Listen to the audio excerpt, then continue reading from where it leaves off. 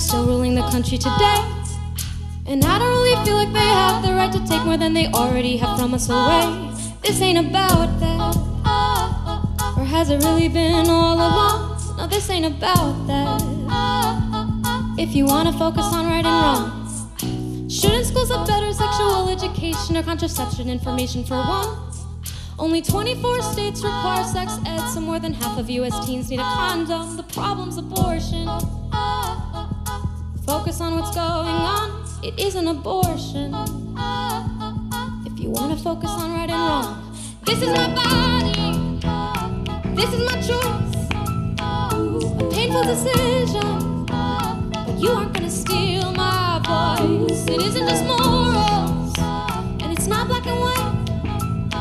We will govern our bodies, it's our legal right. Let's make the fight.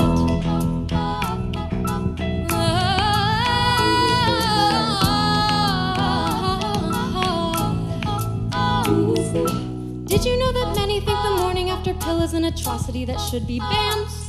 Maybe men should get vasectomies and get them reversed once they find a woman who'll take their hands. This ain't about that. This is all about what's legally life, what's an issue of law is turning into one of moral strife. Life is an equivalent based on definition, you must account for experience. And remember that a fetus requires another body to give them their sustenance. The courts can't force us to donate organs or blood of our own. This is no exception. We can face our repercussions alone. This is my body, this is my choice, a painful decision, but you aren't gonna steal my voice. It isn't just morals, and it's not black and white. This is my body, and it's my legal right.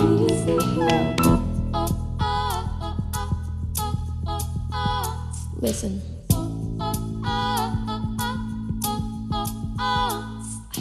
Doctors will be scared of making any incision, which means they won't be acting on their best medical decision. Should they just make an attempt, which is not defined, they face 99 years of prison down the line. And yet let's say they don't perform because they're scared of spending time. Say the patient gets sick and sues the doctor for the crime. This all affects the healthcare system for you and me, facing higher doctors' bills to balance liability. And everybody's terrified and everybody's ill. Meanwhile, thousands could use help just getting themselves on the pill. There are way too many babies and the population's growing. We're running out of water and the rate of death is slowing.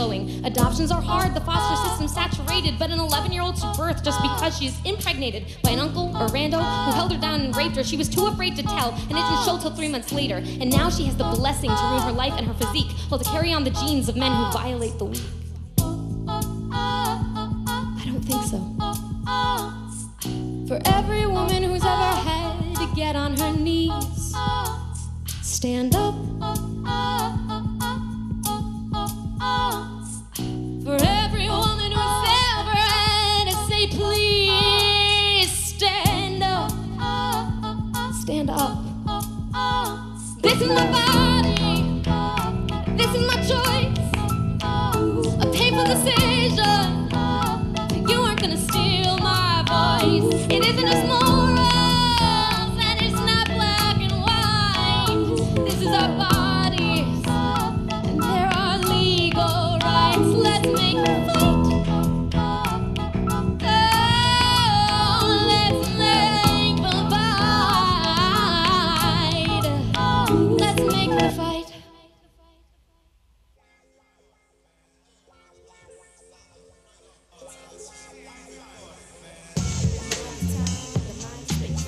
Hey, what's happening? Insects causing fun.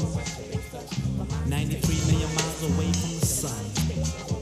New grooves, show and prove. It's the move, it's the move. Funky songs, but let me not prolong. So check it out.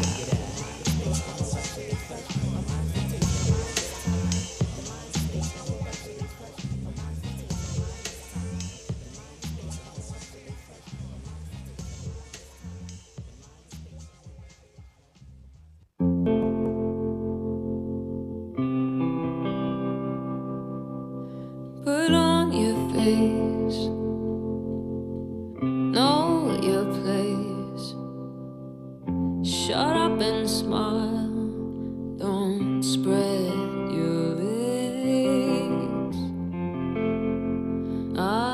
could do that, but no one knows me, no one ever will.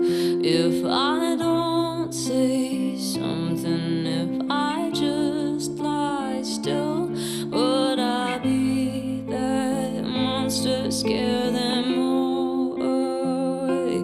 If I let them hear what I have to say, I can't keep quiet. No, no, I can't keep quiet. No, oh, one woman riot. No, no, I can't keep quiet for anyone. No, not anymore. 'Cause no one knows me, no one ever will.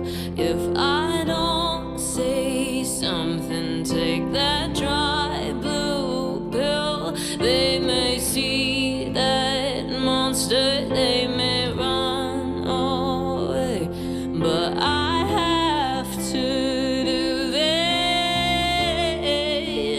I can't keep quiet. No, oh, I can't keep quiet. No, oh, one woman riot. No, oh, I can't keep quiet.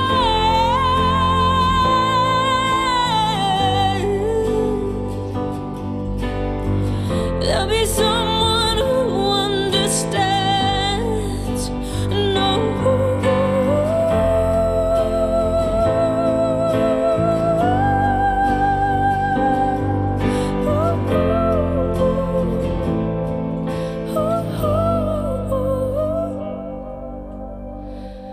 I can't keep quiet. No, I can't keep quiet. No, I can't keep quiet. No, no, I won't keep quiet.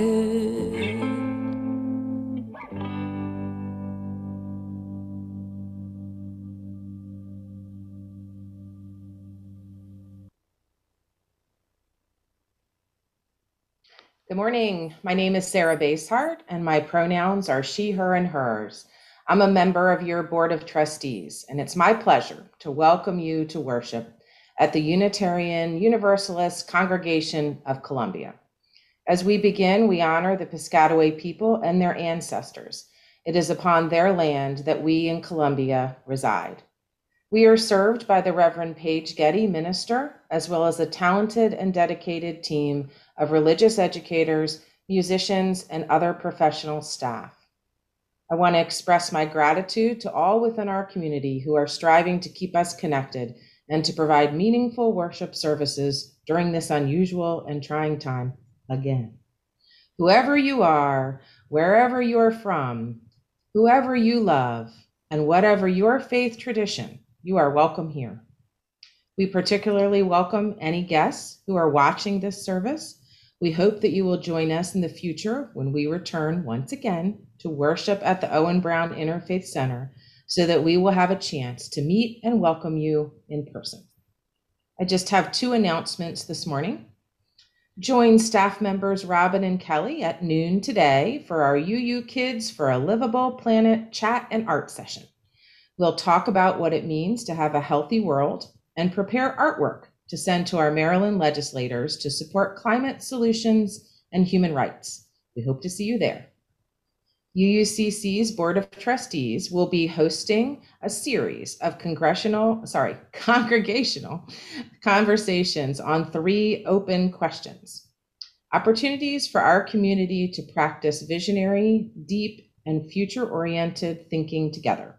You're invited to stay after service on the first and third Sundays of February, March, and April to join in small group discussions facilitated by board members as we think and imagine together.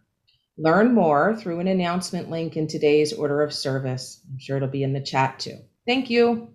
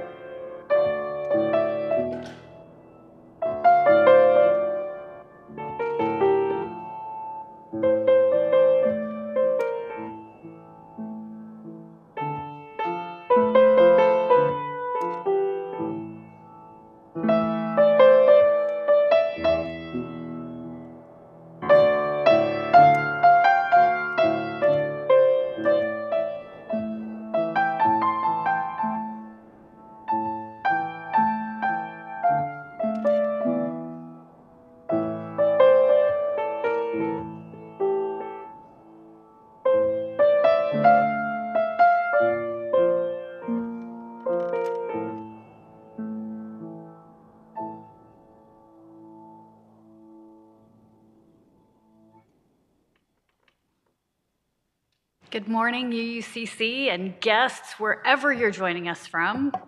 Thank you, Michael. Thank you, Sarah, for the welcome. My name is Paige Getty. My pronouns are she, her, and hers, and it is a pleasure and a privilege to be with you today and to serve this congregation as minister. It is good to be together, even though we are mostly virtual. There are only 6 of us here in the sanctuary today. You can find the order of service online using either the link in the chat or the QR code that's going to appear on your screen here. If you're a guest today, please complete the visitor form so that we're better able to stay in touch with you. We will honor personal joys and sorrows late in the service today, so please send yours via email, joysandsorrows@uucolumbia.net. And remember, even though we're gathering virtually today, you can participate in some of our worship rituals by lighting your own flame, whether you have a chalice to put it in or not, by honoring joys and sorrows with your own bowl of water and pebbles or marbles or beads. So be sure to gather your supplies around as we worship together. Thank you to Margaret and Sarah and the tech team and Sarah and Tina and Jody and John and Jen and all who are supporting this service as volunteers both in front of and behind the camera. And a special shout out to Robin Hesse, who will host Social Hour following the service, which we have missed in recent weeks. Thanks to all of you. This morning, we join sibling congregations from around the United States in honoring the 49th anniversary of the Supreme Court's decision in Roe v. Wade, a decision that ensured greater legal access to safe abortion, a legal case which I learned just this week was forged in the basement of First Unitarian Church in Dallas, Texas.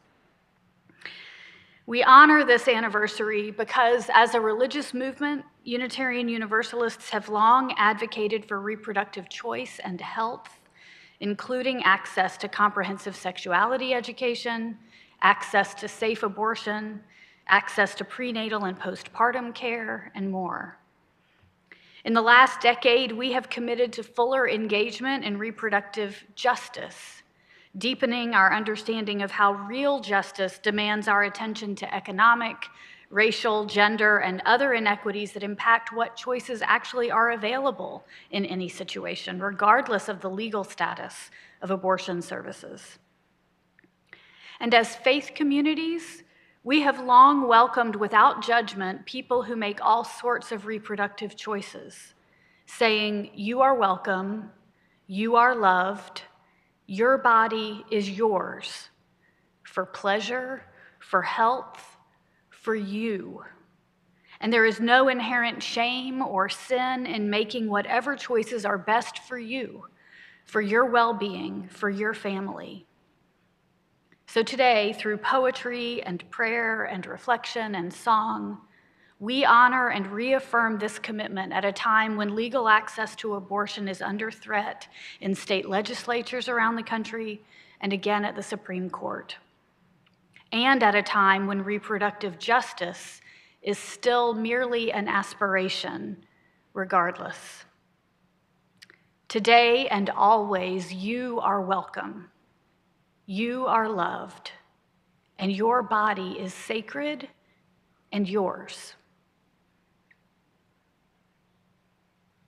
I invite you to settle in and open yourself to this celebration and this commemoration and recommitment as we hear the words of invocation and welcome that were written by Reverend Dr. Deborah Hafner, who's a Unitarian Universalist minister and professional sexuality educator. She writes, "You are welcome here. If you are straight, gay, lesbian, bisexual, intersexual, demisexual, pansexual, or asexual, or resist labels completely, you are whole and welcome here. If you are transgender, non-binary, genderqueer, or cisgender, you are whole and welcome here.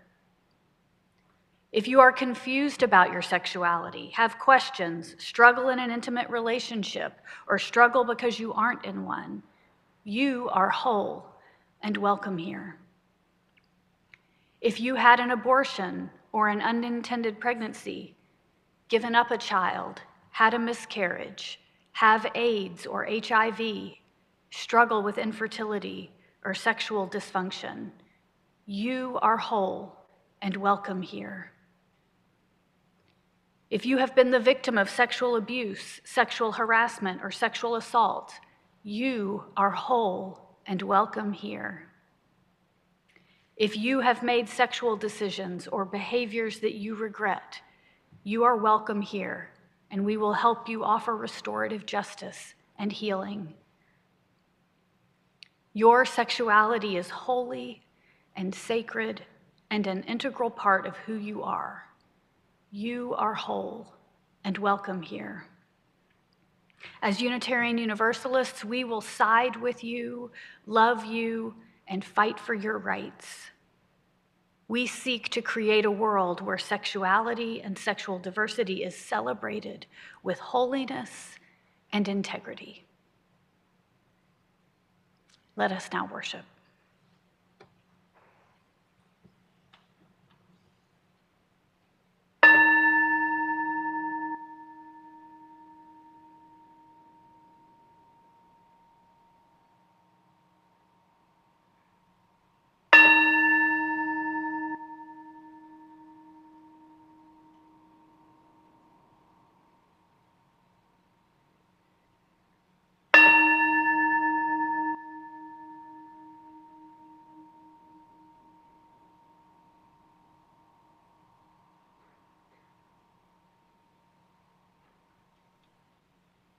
Good morning. My name is Tina Horn, and our chalice lighting today is from Starhawk. Earth Mother, Star Mother, you who are called by 1,000 names, may all remember we are cells in your body and dance together. You are the grain and the loaf that sustains us each day. And as you are patient with our struggles to learn, so shall we be patient with ourselves and each other. We are radiant light and sacred dark, the balance. You are the embrace, the heartens, and the freedom beyond fear. Within you, we are born, we grow, live, and die. You bring us around the circle to rebirth. Within us, you dance forever. Will you please now join in speaking together our congregational covenant as we recommit also to these promises that we make with one another.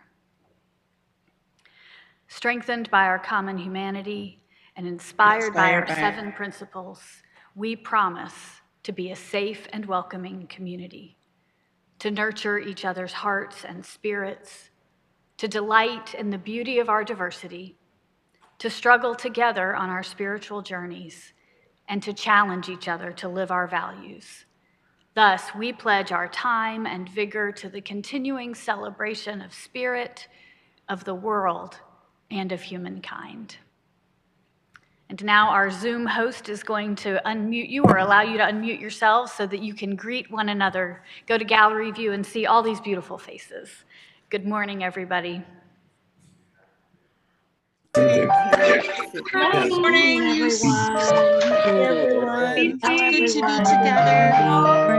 It's kind of a cute thing to do. It's kind of similar to the marvelous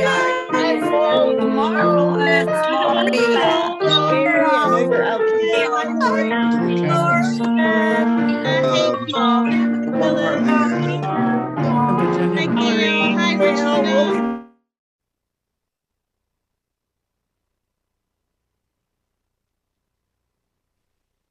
Good morning, there we are. My name is Kelly Danaker. My pronouns are she and hers, and it is my joy to serve as the Religious Education Assistant at the Unitarian Universalist Congregation of Columbia. If you were to look back at photos of me from my childhood, you would see many pictures of me with my favorite doll, Raggedy Ann. She went everywhere with me.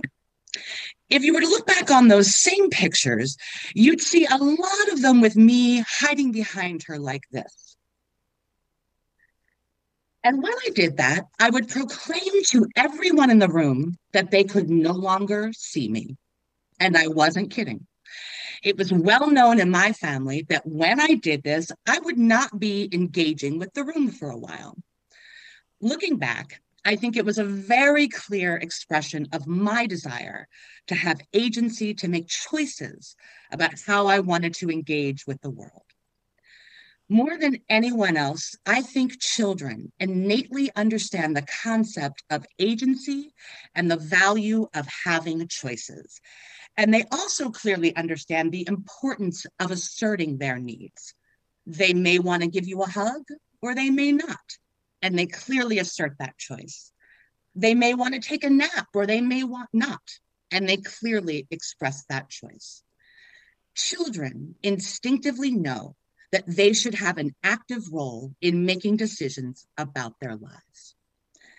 Back in 2019, a brilliant teacher in Taiwan, Nataya Nat, showed the world one way in which we might instill in our children the importance of agency.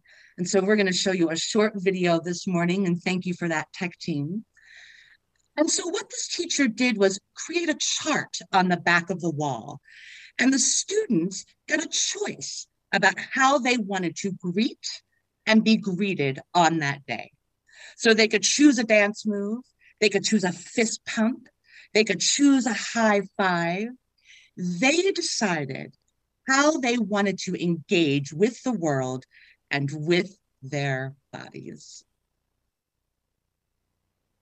Thank you for that, tech team. So now I'm going to invite you this morning to choose a greeting for yourself.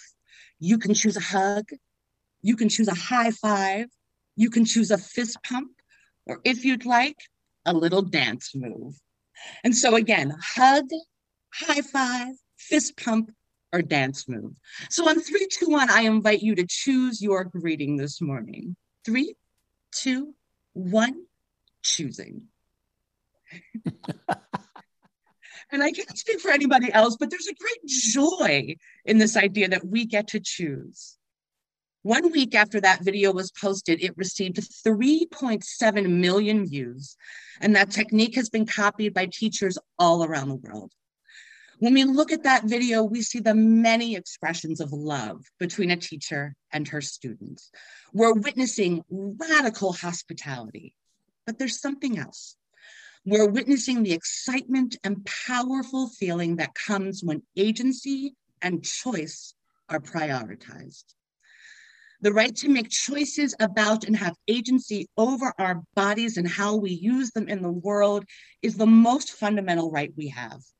And yet, Close to 50 years after Roe versus Wade became law, we are still debating reproductive rights in this country. There is still somehow debate around something which the smallest of children innately understand. As we fight this fight again, our goal is clear, that the law of our land forever reflects the deep knowing and wisdom of our children. Happy Sunday, UCC.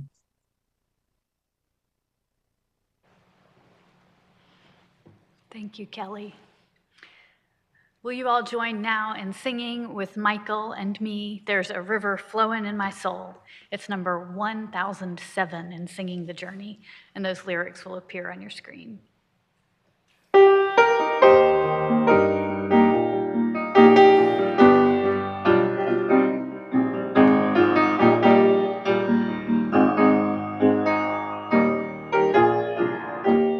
There's a river flowing in my soul. There's a river flowing in my soul, and it's telling me that I'm somebody. There's a river flowing in my soul. There's a river flowing in my heart. There's a river flowing in my heart, and it's telling me that I'm somebody. There's a river flowing in my heart. There's a river flowing in my mind. There's a river flowing in my mind, and it's telling me that I'm somebody. There's a river flowing in my mind, flowing in my mind.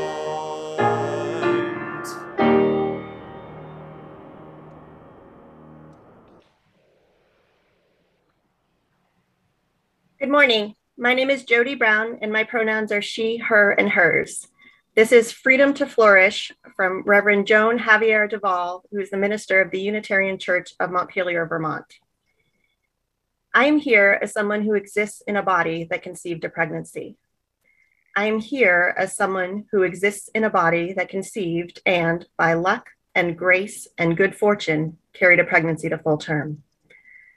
I am here as someone who exists in a body that conceived and carried a pregnancy to full term, that was delivered by C-section, and that beautiful baby made me a mother. I am here as someone who exists in a body that conceived and carried another pregnancy. That pregnancy, though, after 8 weeks, by the mysterious workings of the human body, stopped growing, and I did not carry that embryo through its development. Instead, by luck and grace of living where I do, I was able to use my own sacred conscience, the consultation of my doctor and spouse, and the stirrings of my own heart to make the painful decision to have that miscarried pregnancy removed from my body. How grateful I am that I had that choice, as heartbreaking as it was to make. As a Unitarian Universalist minister, my faith loudly declares that life is sacred and that all people, including and especially those whose bodies can carry pregnancies, have sacred and holy agency and sovereignty over their bodies. My faith, and I know other faith traditions do as well, loudly declares that all people have the inherent right to make ethical and moral decisions about their bodies, as painful as these decisions are at times. I believe, and my faith asserts, that the direct personal experience of our own lives is a sacred source of authority in choosing our own path and future. To use religious dogma that proclaims the sanctity of life as a guise for restricting personal agency and legislating other people's bodies is bad theology. It is bad theology to claim a concern for the sanctity of life on the one hand, while ignoring children dying at the border, trans women murdered on the streets, the continued defunding of public education, and fossil fuel-induced ecological catastrophe on the other. We all want freedom. the freedom to live and love without fear or condemnation, the freedom to be well and whole in body, mind, and spirit, the freedom to flourish in the brief but grace-filled lives we are so blessed to have on this precious earth. Our reproductive freedom is a necessary part of the wellness and flourishing that we all desire and that we all deserve. Thank you, Jody, for giving voice to Joan's words. One Sunday each month, we hear from a UUCC member about why they invest generously as a steward of UUCC, invest with money, with time. They remind us how this community benefits us all and how it thrives because of our investment in it. Today, we're going to hear from John Guy, and it feels especially appropriate on this particular day because John's late wife, Seeger, was such a devoted advocate for reproductive rights, expressed especially through her commitment to Planned Parenthood of Maryland, to whose leadership Seeger introduced me soon after I arrived in Columbia. Seeger has been much on my mind as I've prepared for today, and John, we're very glad to hear from you this morning. Thank you, Reverend. Very thoughtful, beautiful lady. I had wonderful 59 years with her. I'll never forget it. On to generosity moment. Good morning, UUCC givers. Back in 1991, Seeger, my first wife, and I had our first visit to UUCC, the memorial service for David Marjoram.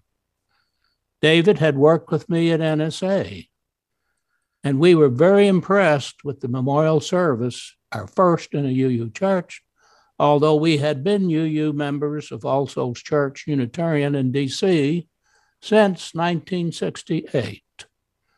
So step forward to 1995, when I retired and opted to attend services here with Seeger.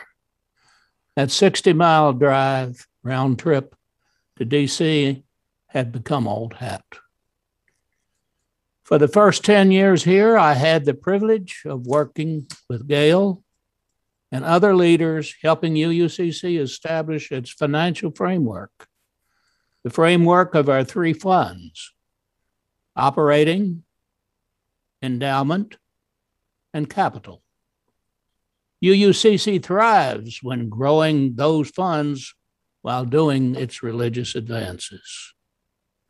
In 2014, when UUCC celebrated its 50th anniversary, I was seated with Gail and the other founders that were alive at that ceremony. It came over me that this congregation really deserves to also celebrate its first century.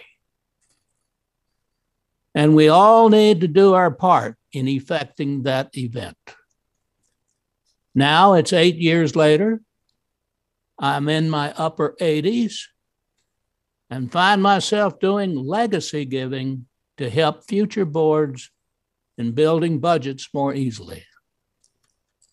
All three of the UUCC funds comprise targets of Gail's and my annual giving. We give full up on the annual operating budget pledge, and we make directed gifts to the principal in the endowment fund to grow its basis. And we do directed gifts to prepaying the long-term capital debt so as to accelerate UUCC's ability to pay it off early. Little did I know I would be where I am today. The spouse of Gail Thompson, a member of UUCC, and fully committed to advancing UUCC's mission and financial future. Gail and I love this congregation. We thrive on worshiping here, and we delight in the work of the Religious Education Department. Thank all of you for accepting us and embracing us. Amen.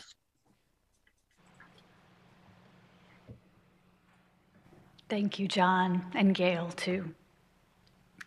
As we consider what we've just heard from John about how we thrive on worshiping, playing, connecting here, we remember too how UUCC thrives on our investment in it.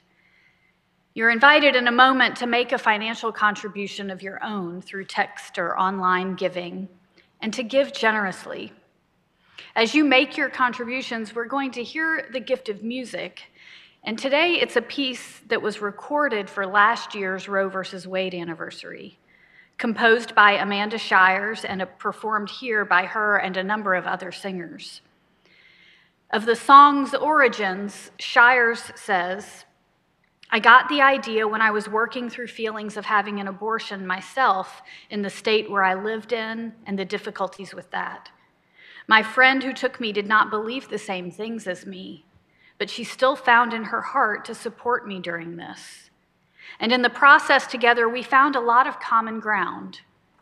All I'm trying to prove is that everybody be a little bit more open, that we can support one another even if we believe a little bit differently. Because at the end of the day, if what I'm doing with my body isn't hurting anybody, then it's my right." Thank you, Michael, for finding and choosing this song. And thank you all for your generosity. Your offerings will now be freely given and very gratefully received.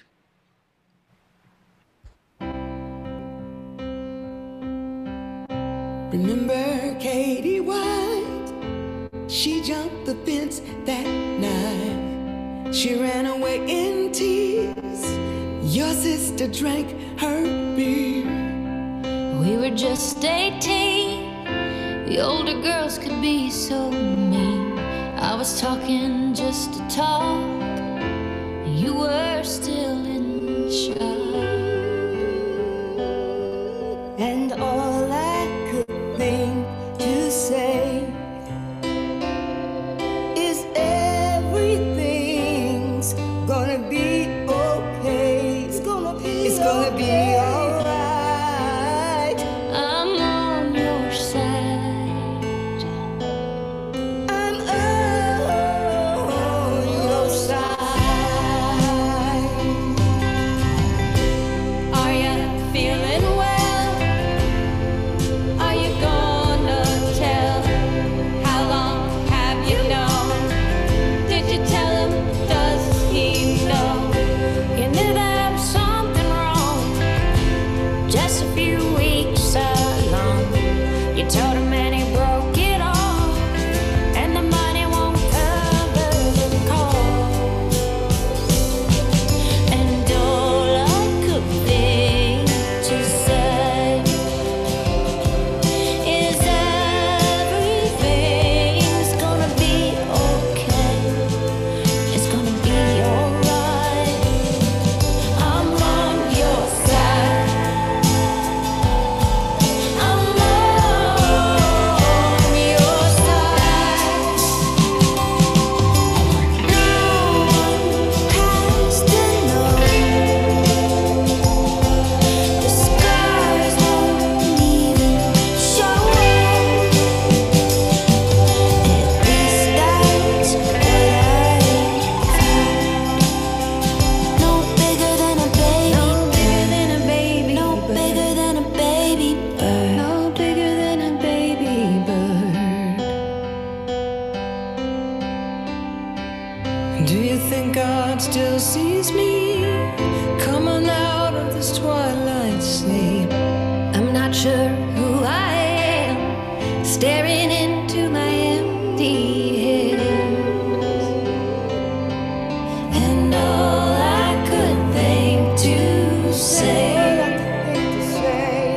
is everything's gonna be okay. It's gonna be alright. I'm on your side.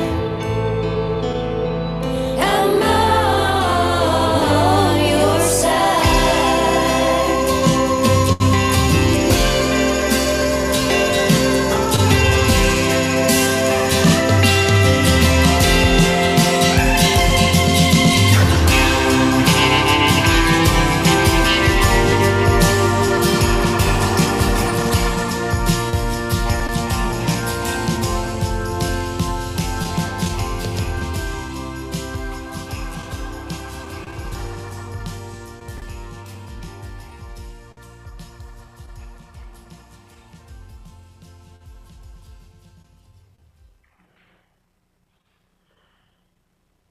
on Choosing Abortion by Reverend M. Barclay of Infleshed. God is not a judge who sits at a distance shaking his finger at us about divine rules and regulations. God is within, like a whisper, like a question, like a knowing and a rising. God lures us towards each other, towards collective flourishing, towards power growing from the margins, towards our roots deep in the earth.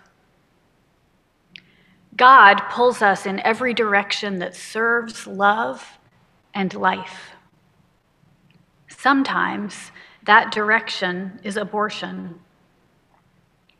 When a woman or a trans man or a non-binary person with a uterus becomes pregnant and must decide how best to foster life, their own and that of their family and that of this earth breaking under our burdens, God knows for many there are such few choices available in this racist, classist, cis-sexist system. The God of the fringes, the impoverished, the oppressed, condemns every form of coercion and every act of control over the bodies of those who ask all the right questions of life and autonomy and futures and collective well-being under all the wrong systems that abandon and judge and isolate and weigh down. Let us not grow weary in claiming our power, in professing and practicing our solidarity, in sharing our resources, and in following the one who from the margins cries, "Come and follow."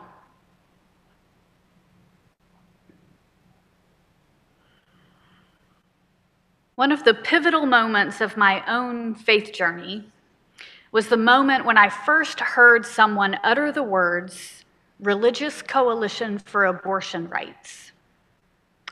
I was around 20 years old, standing in a fancy parlor on my college campus, one of a small group of students and faculty engaged in conversation with Sarah Weddington, who earlier that day had delivered the convocation address to the whole school on the topic of women in leadership. Her speech had nothing to do with abortion rights. But since Weddington was the attorney who had successfully argued Roe versus Wade before the Supreme Court years earlier, the abortion question arose during this Q&A time. As part of one of her responses, Weddington referred to RCAR, Religious Coalition for Abortion Rights, which later became and is still now RCRC, the Religious Coalition for Reproductive Choice. I was stunned. Call me naive, because I was in many ways. Not only had I never heard of the organization, but the very concept was completely foreign to me. It was possible to be religious and in favor of abortion rights?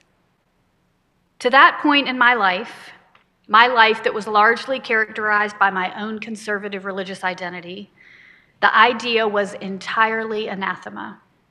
Faithful religious people believed that abortion was a sin, period.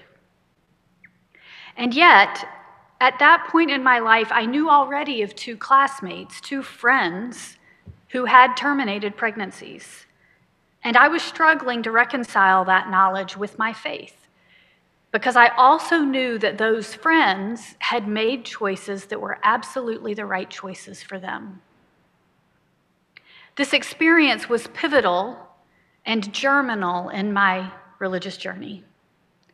In the 30 years since that day, much of my personal faith journey, as well as my vocational work as a faith leader, has been about exploring and navigating the world of morality and ethics and justice, and reconciling what I once thought to be true and right and just with new information that might contradict that. New information presented to me as facts, new data, but most importantly, information expressed as stories of the lived experience of very real people whose lives are different from mine. Also, in the years since that day in Burden Parlor, I have developed into a fierce and frankly sometimes strident supporter of abortion rights. I don't think safe and legal abortion is morally neutral. I think it's morally good. I think abortion should be more accessible and destigmatized. I've never needed or desired an abortion for myself. But like Joan, whose words we heard from Jody earlier, I have been pregnant by choice 4 times that I know of. 2 of those pregnancies ended in miscarriage, following which I had the good fortune and resources, as Joan said, to have the miscarried pregnancies removed from my body. And for years following the birth of our second child, it has been possible that my body could conceive another pregnancy.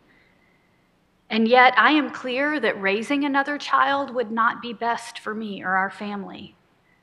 So as unlikely as it has been that I would get pregnant again, because of my knowledge and resources to prevent such an outcome, because of my own behavioral choices and so on, I know that I would want to terminate a pregnancy if another one were to occur in my body.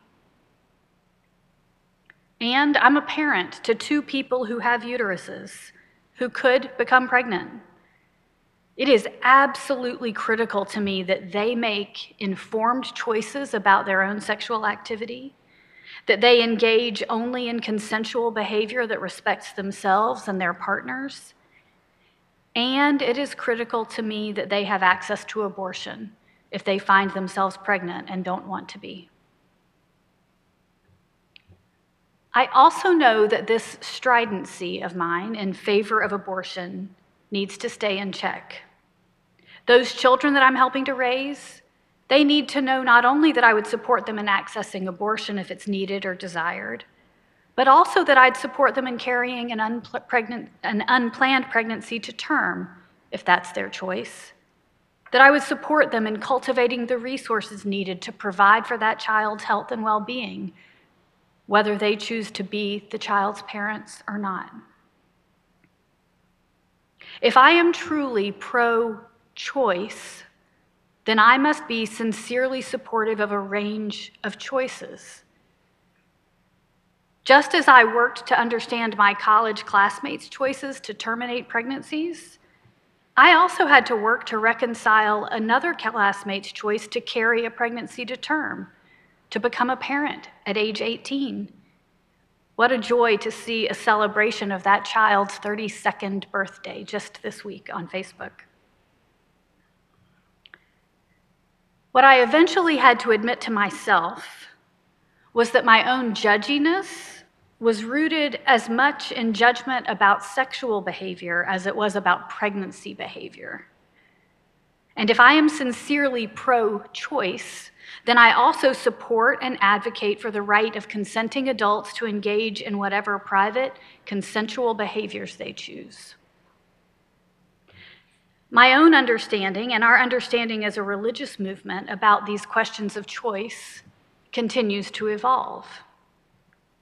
What a privilege it is to be worried only about whether I and the children I'm helping to raise would be able to get an abortion if desired.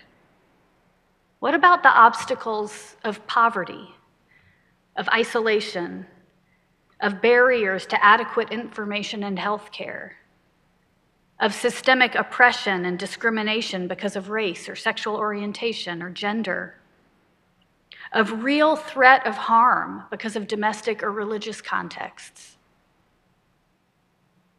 The reproductive justice movement was created by a coalition of women of color to promote the right of all women to have children, not to have children, and to raise their children in safe and healthy environments. In an article about Unitarian Universalism and the reproductive justice movement, Reverend Darcy Baxter wrote this: "For many activists and advocates today, the pro-choice movement has focused too much on legalized abortion and not enough on actual access to abortion services. focused too much on the right not to have children and not enough on the right to have children. Many communities of color carry with them a history of government abuse and intervention in their reproductive lives, including forced sterilization, discriminatory foster care enforcement, and forced abortions of incarcerated women. For incarcerated women. Reproductive freedom, she says, requires much more than a legal right to abortion. In order for a person of any sex or gender to live with dignity, a matrix of rights, resources, and relations must exist. In that same essay, in relating a story of a person she was supporting through a national hotline, Baxter says, to be truthful, even if Melissa had access to an abortion, I do not know if she really would have had a choice. I'm not so sure Melissa would have been considering an abortion at all had she known she would have the basic resources to raise her child well. The number one reason cited by the women I counseled for having an abortion was money. What would have given Melissa a real choice? The guarantee of good child care, a safe neighborhood, quality health care, and a good education for her child. Reverend Rob Keithan is an ordained UU minister with a lot of professional experience in the areas of reproductive health, rights, and justice. Writing now about this current moment in 2022, he reminds us, if the Supreme Court overturns or guts Roe versus Wade, 26 states are certain or likely to ban abortion, according to the Guttmacher Institute. That said, it is also critical to understand that Roe does not guarantee access to abortion. It simply places limits on the restrictions that states can impose. For many reasons, many Black, brown, and indigenous people have always lacked sufficient access to abortion care. Focusing primarily on the legal right to abortion tends to reinforce a framework centered on the circumstances of wealthier white women. To respond to the needs and call of this moment, we need to center the importance of actual access for all people. And, he says, we're at the dire place we are now because of the small minority of people who want the state to restrict access to abortion have been much more strategic and much more mobilized than those people, including people of faith, who support access to safe and legal abortion. Put another way, we need a much bigger base. We need a lot more moderate and progressive people of faith who are willing to speak powerfully and publicly in support of access to abortion and other sexual and reproductive health care. If the Supreme Court overturns or guts Roe versus Wade, he says, which sadly seems likely, the roles and risks will be very different depending on where you are located. Those in higher access states can, for example, provide much needed funds and potentially education and direct support for medication abortion through video or phone support. Finally, he reminds us, it should be noted that the end goal of organizing for reproductive health, rights, and/or justice is not that every person has the same personal or religious views on abortion. The dominant cultural framework consciously and unconsciously encourages us to think that only a narrow, single perspective is possible, for or against, pro-access or pro-choice and pro-life. The more relevant question is, who should decide?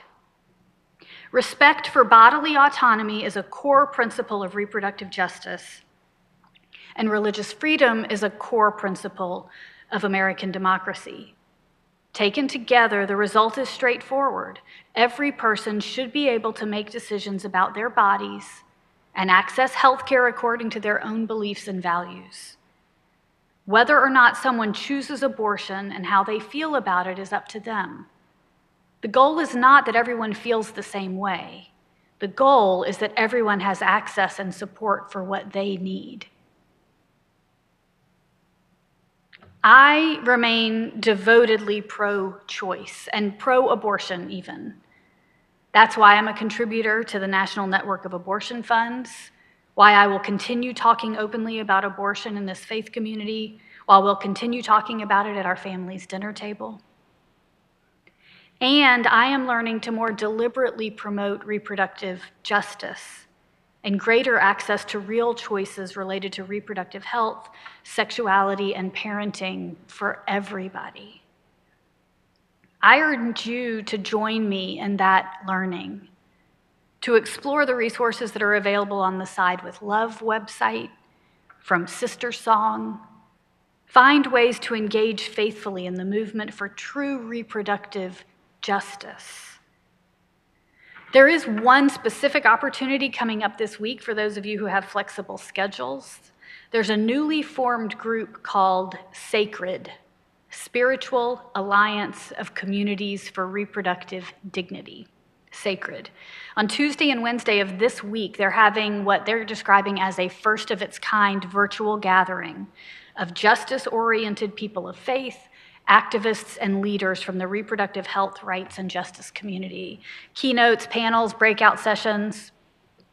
There's a link in today's service archive, and it's also accessible from the Side with Love website, if any of you are available to do that this week. But for now, let's remember that every body is sacred. Your body is yours. The choices available are not or should not be merely for or against. For your body, you get to choose faithfully. Amen.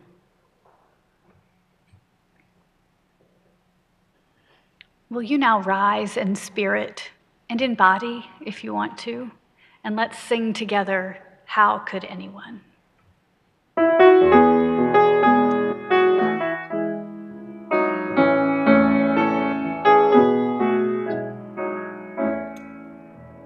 How could anyone ever tell you you were anything less than beautiful? How could anyone ever tell you you were less than whole? How could anyone fail to notice that your loving is a miracle? How deeply you're connected to my soul. How could anyone ever tell you you were anything less than beautiful? How could anyone ever tell you you were less than whole?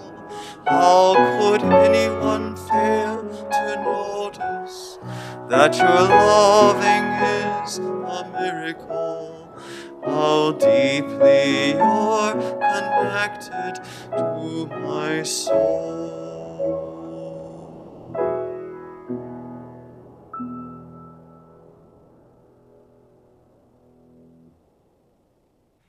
During worship each week, not only do we give voice to personal joys and sorrows within our community, but we also engage in an embodied ritual of dropping stones into a communal bowl of water to represent the ways that each life and each story ripples out and touches us all, held in our collective embrace. So while Michael and I and Peter engage in that ritual here in the sanctuary, we invite you to do the same at home as we honor those things that have been shared today.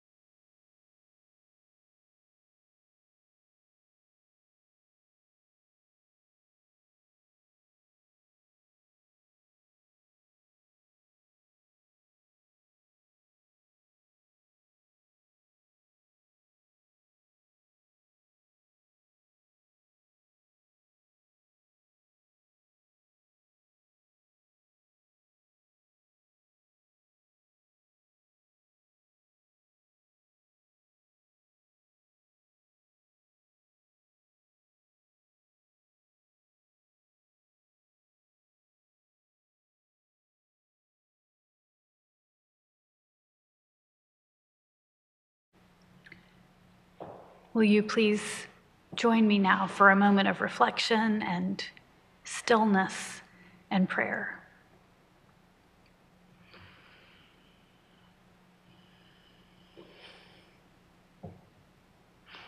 Holy One of love, of life, that which calls us to live abundantly, may we, each of us and all of us together, have what we need to thrive with children in our families, without children, with bodies that we love and care for. May we know that each of us is a whole being.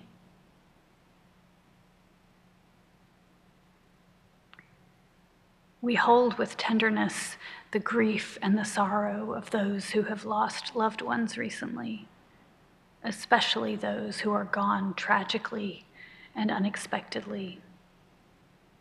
We are grateful for the ways they've touched our lives, even as we mourn their passing. And we are grateful for the ways that this community continues to nurture us with its commitment, with its courage, with its music, with its learning, with its stories. May we continue to transform and to thrive.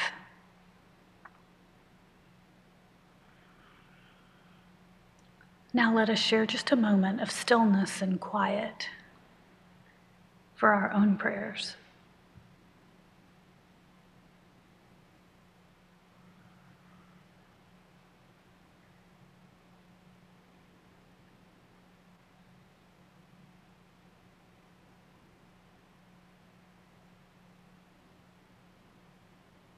Blessed be. Amen.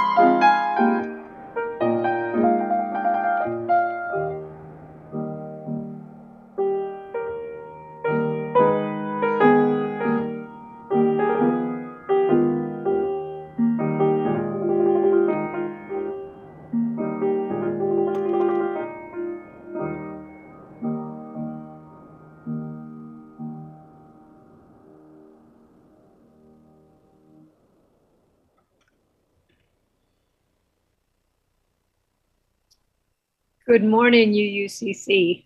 My name is Jen Hayashi, and my pronouns are she and her.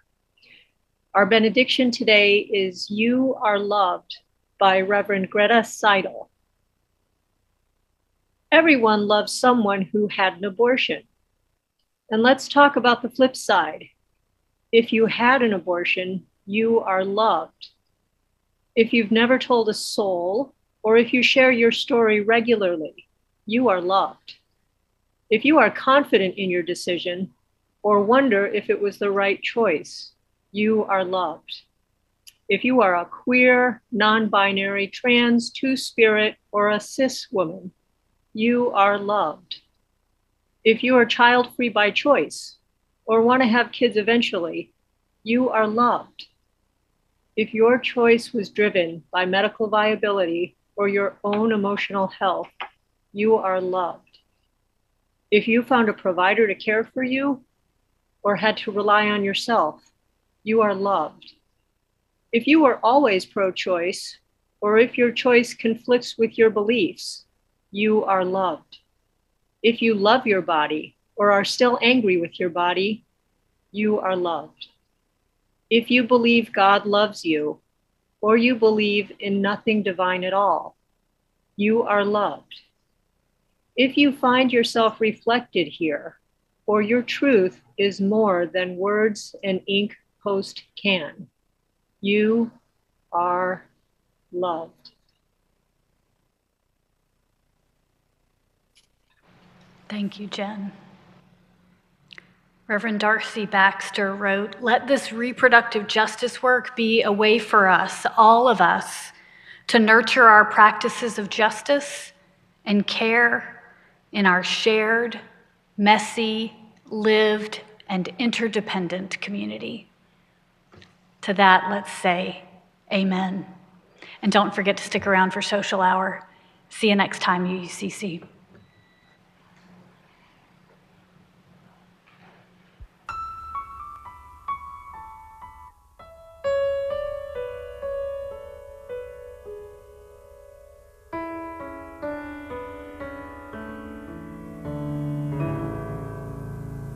All this joy,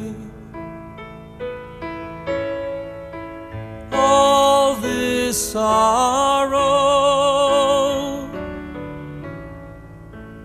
all this promise,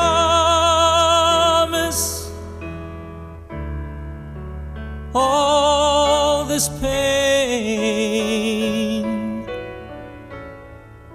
such is life.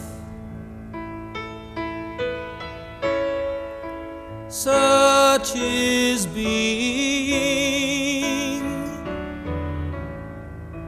such is spirit, such is love. City of joy, city of sorrow, city of promise, such is being, such is spirit, such is love. World of joy, world of sorrow, world of promise, a world of pain, but such is life. Such is being, such is spirit, such is love.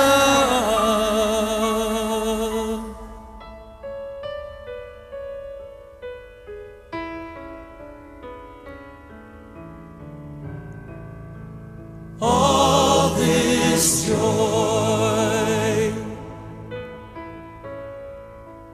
all this sorrow, all this promise, all this pain, such is life, such is being, such is spirit, such is love, such is spirit, such is love.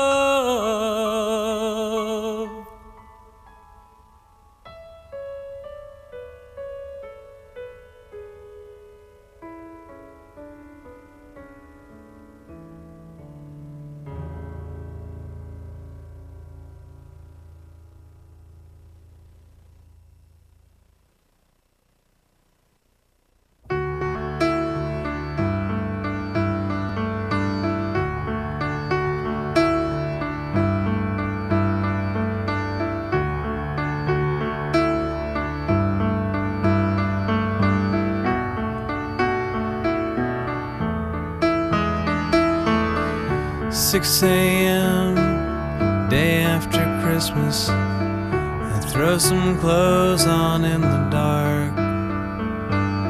The smell of cold, car seat is freezing. The world is sleeping, I am numb.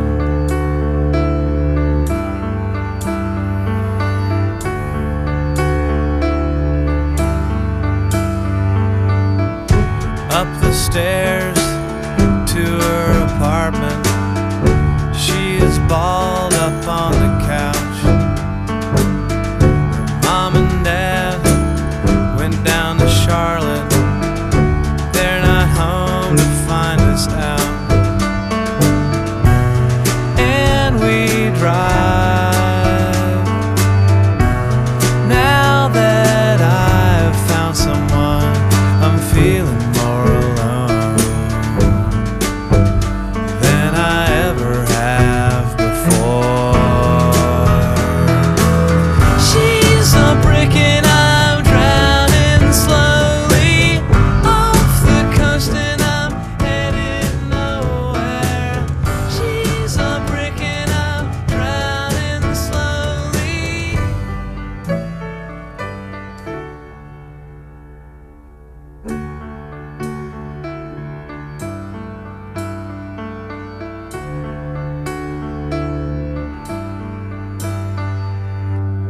They call her name at 7:30.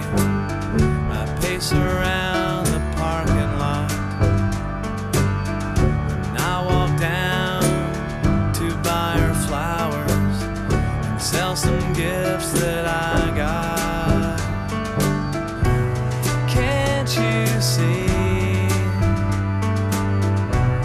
It's not me you're dying for. Now she's feeling more alone